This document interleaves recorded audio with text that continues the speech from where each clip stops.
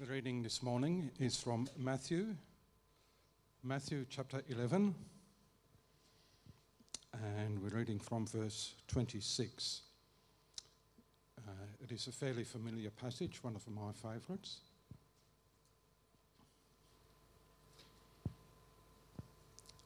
Matthew 11, verse 26. At that time, Jesus declared, "I thank you, Father, Lord of heaven and earth, that you have hidden these things from the wise and understanding and revealed them to little children. Yes, Father, for such was your gracious will. All things have been handed over to me by my Father, and no one knows the Son except the Father, and no one knows the Father except the Son, and anyone to whom the Son chooses to reveal him. Come to me, all who labour and are heavy laden, and I will give you rest. Take my yoke upon you and learn from me, for I am gentle and lowly in heart, and you will find rest for your souls. For my yoke is easy and my burden is light."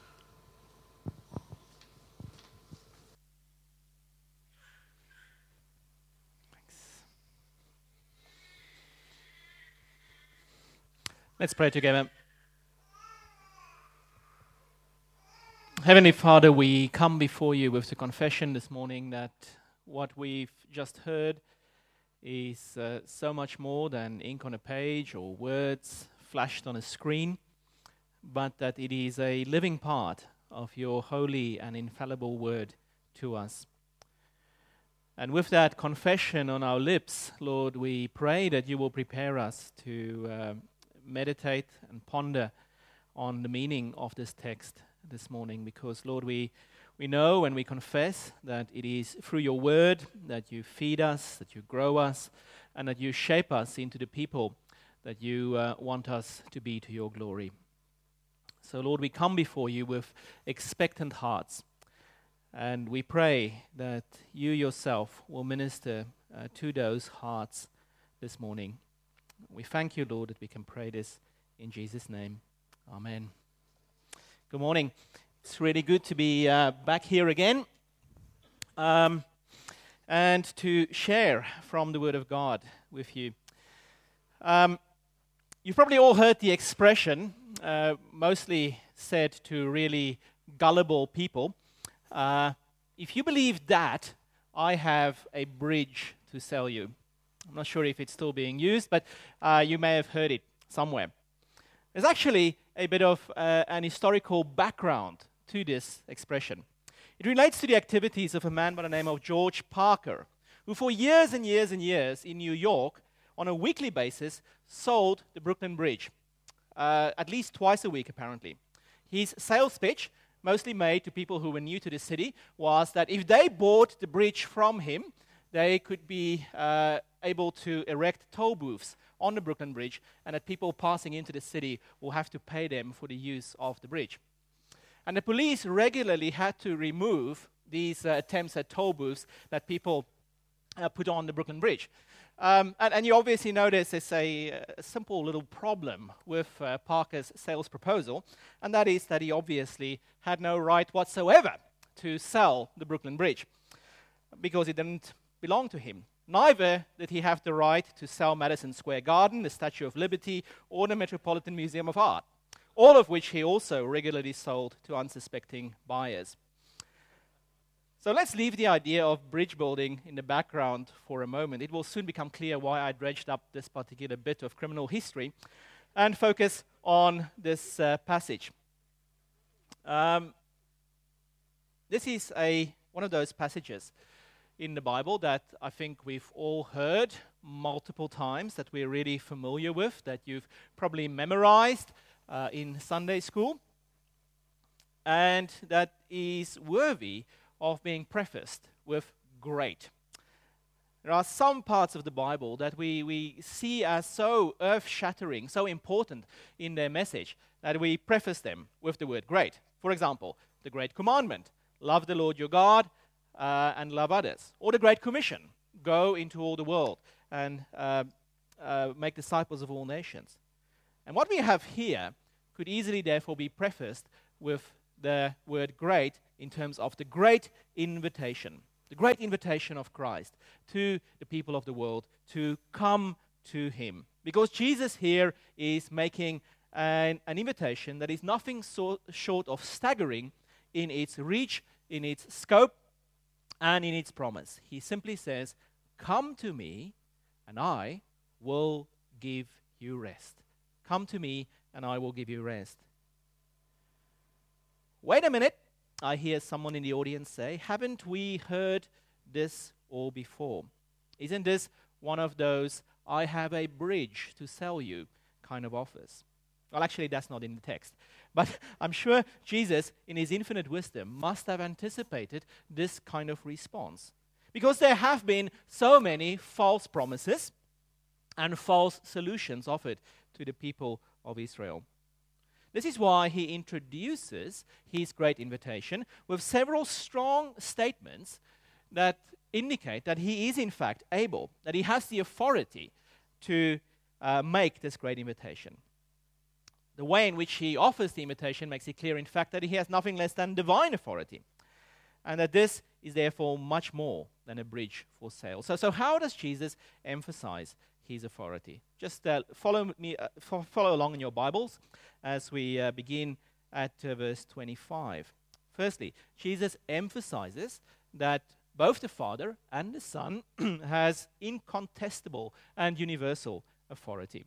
In his prayer at the beginning, Jesus prays to God the Father as the Lord of heaven and earth. The Lord of heaven and earth. In other words, the Lord and God of everything. There is nothing that is beyond the scope of God's reach. Nothing that's beyond the scope of God's rule. God is God of everything. And then he goes on to say, all things, in other words, also including this authority, has been handed to me by the Father. So the implication is clear. Jesus has the authority to speak on behalf of the Lord of heaven and earth. He is more than able to say what he is going to say, and he is more than able to follow through on the promise that he is about to make. Let me try and illustrate this. If we don't use checks all that much anymore. So kids, checks are little pieces of paper on which we wrote promises that I will pay X amount, and then you take it to the bank, and the bank would take it out of your account and put it in the account of someone else. So if I were to take out a check for $100 million, saying to you, the first person who come and get this check can go to the bank and cash it. I'm pretty sure there wouldn't be a massive rush to snatch it from my hands, because you can probably work out that check will bounce really quickly and really high. There's nothing or not enough in my bank account remotely to honor that check. If, however, Bill Gates came to church one Sunday morning and made the same offer, if you come and get this check, you can take it to the bank and cash it and get $100 million. I'm sure you'd at least be interested to come and get it, because I think you can work out that his bank account would be able to back up that promise. And in the same way, if Jesus is speaking on behalf and with the authority of the Lord of heaven and earth, we can work out that he is able to honor the promise that he is making, that he can do what he is in fact promising. Secondly, Jesus tells us that he has exalted an intimate knowledge of the Father. Nobody has this kind of authority if you're just a human being. So Jesus here is speaking of his own divine authority. The Son and the Father knows each other through and through. In other words, Jesus here is saying, if I'm going to make this invitation, it is going to reflect the will of the Father in heaven.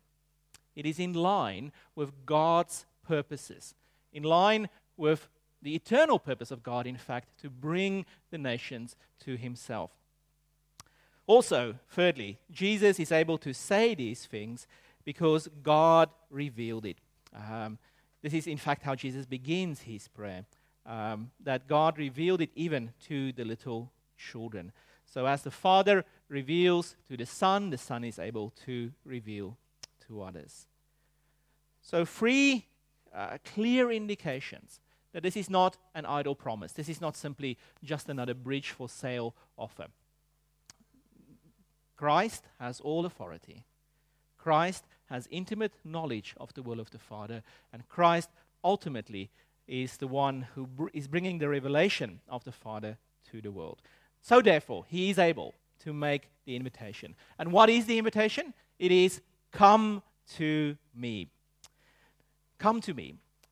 These words are staggering in its own right, but Jesus is not merely saying something totally new. He's tapping into, I believe, a very rich vein of Old Testament invitations. For example, Isaiah 45:22, where God the Father says, "Turn to me and be saved, all the ends of the earth.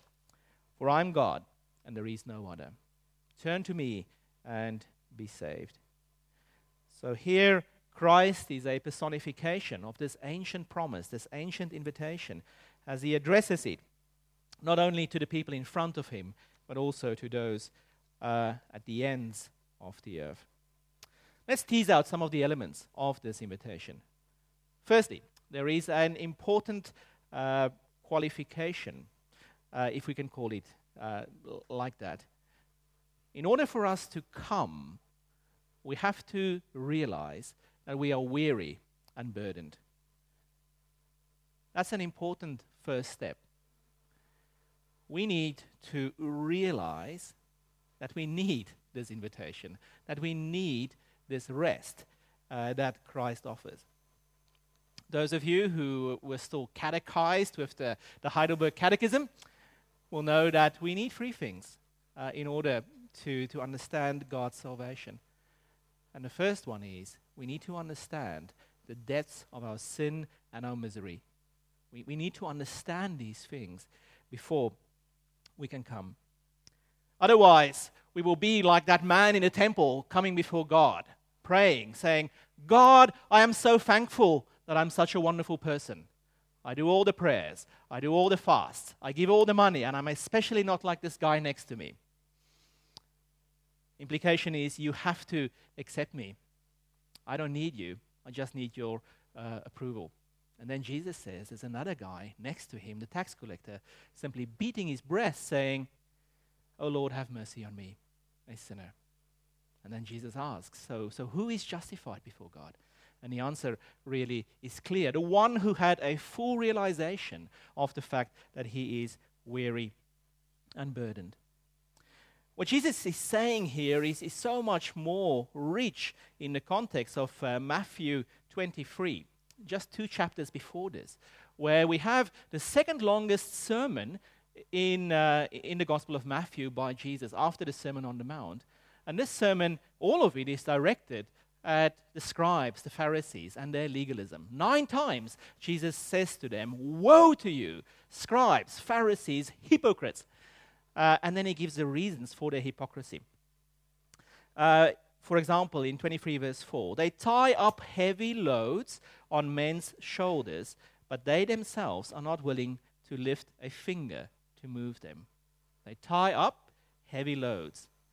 Jesus now is going to say, "I will take heavy loads." Can you see the contrast here?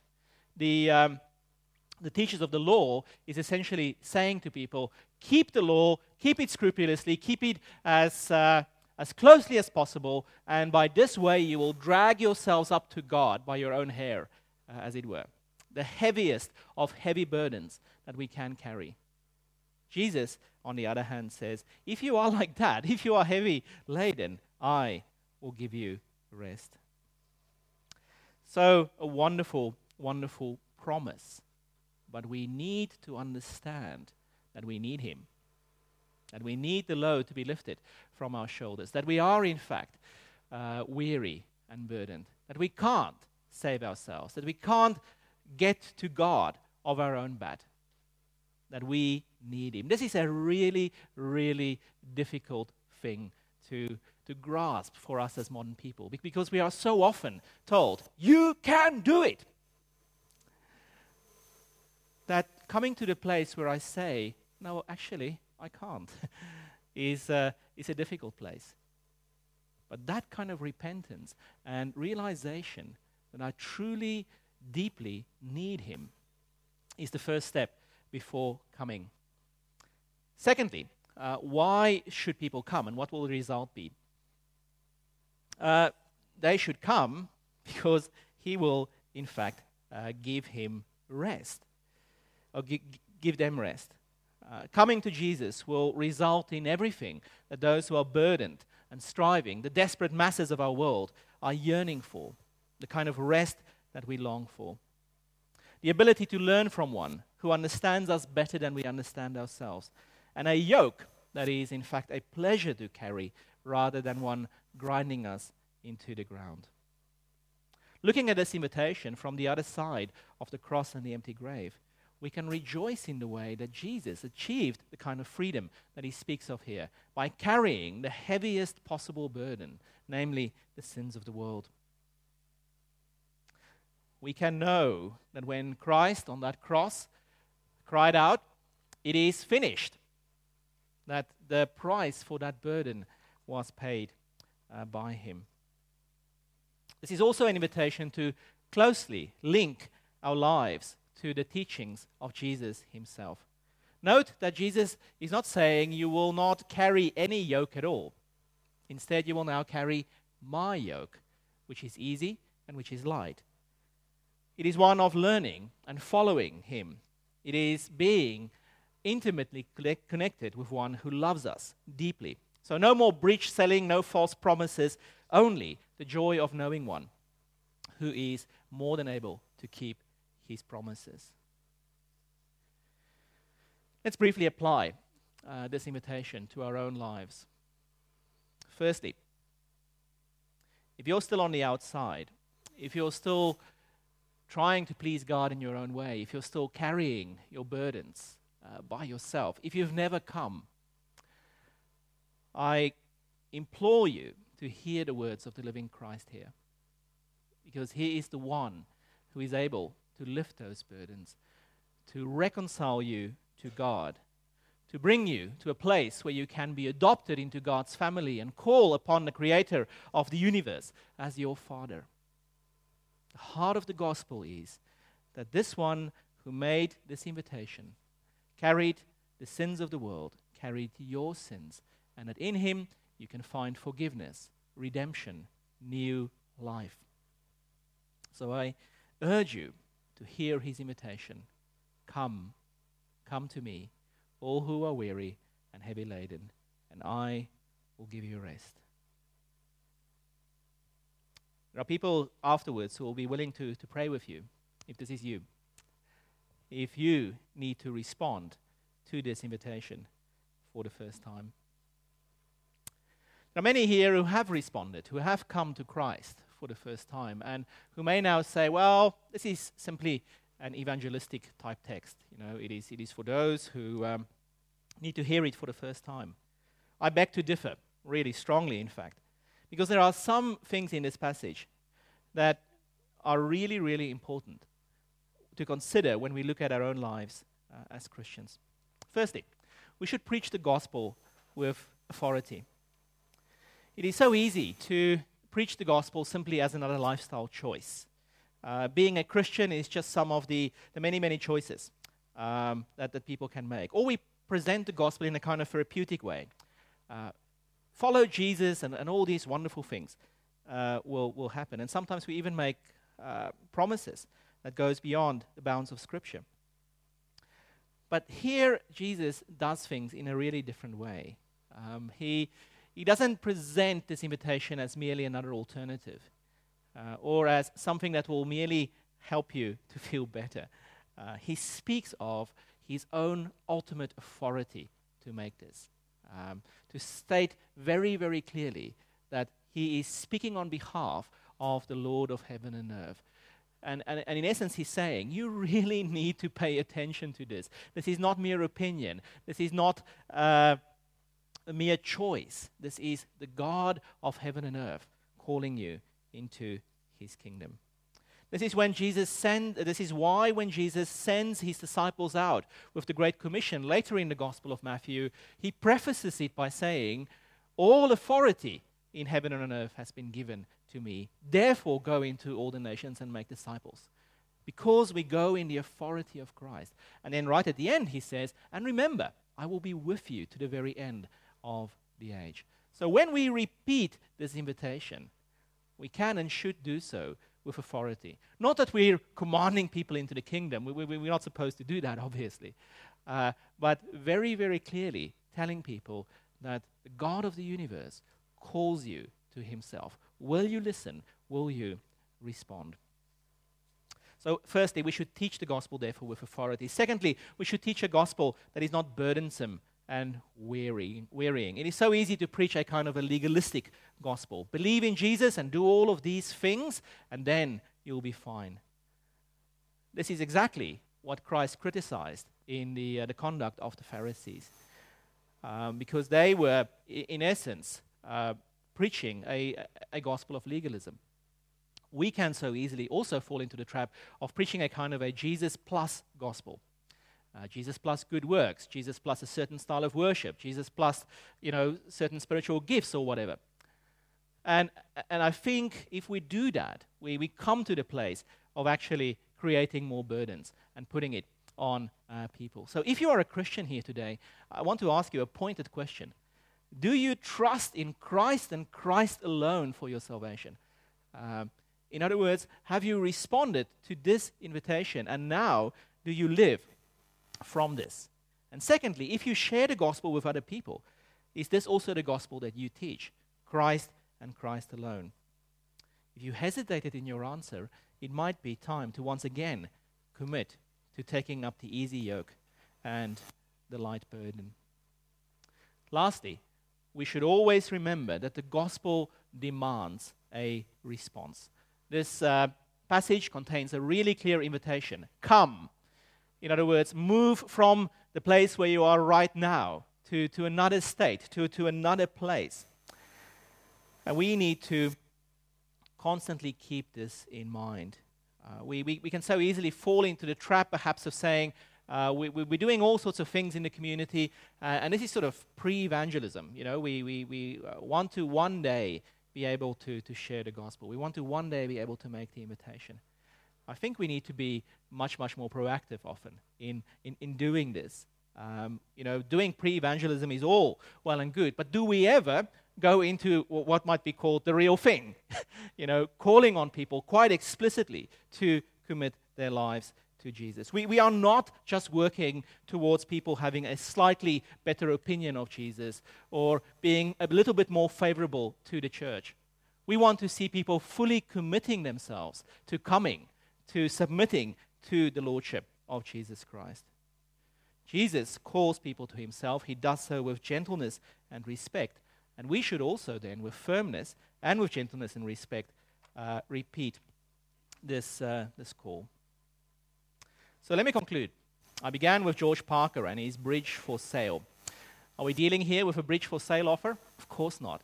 We're dealing with the King of Kings, the Lord of Lords, the one speaking on behalf of the Lord of heaven and earth, to call upon us, to come to him. He has all the authority to make this invitation. So I want to call upon you, if you haven't responded, to respond to this invitation.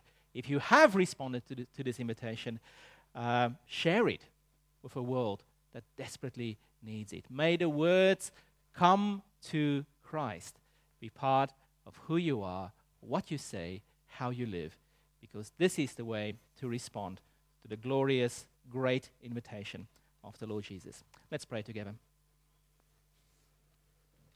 Heavenly Father, we thank you for this wonderful part of your word, a passage that we all know very, very well.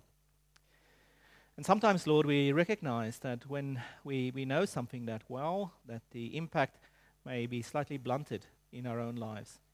We pray that you will keep us from this, Lord, that we will focus on your word as we should, and Lord, that the staggering truths in this passage will really continue to speak to our hearts in a very, very powerful way.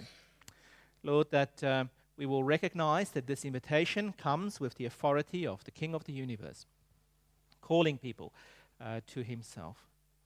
And Lord, if there are therefore people here today who have not responded to this invitation, I pray that, Lord, you will bring them to the place of realizing that they are in fact also among those who are burdened and heavy laden, and that they need you, Lord Jesus, to take away those burdens and to learn from you, the one who is gentle and humble at heart. Lord, there are many of us here who have responded to this invitation, who truly believe that you took our burdens, that you are our King, our Lord, our Savior. And for us, Lord, I pray that you will make sure in our own Christian commitment that we repeat this invitation in many ways, through word and through deed, to those around us and to a wider world that desperately needs it.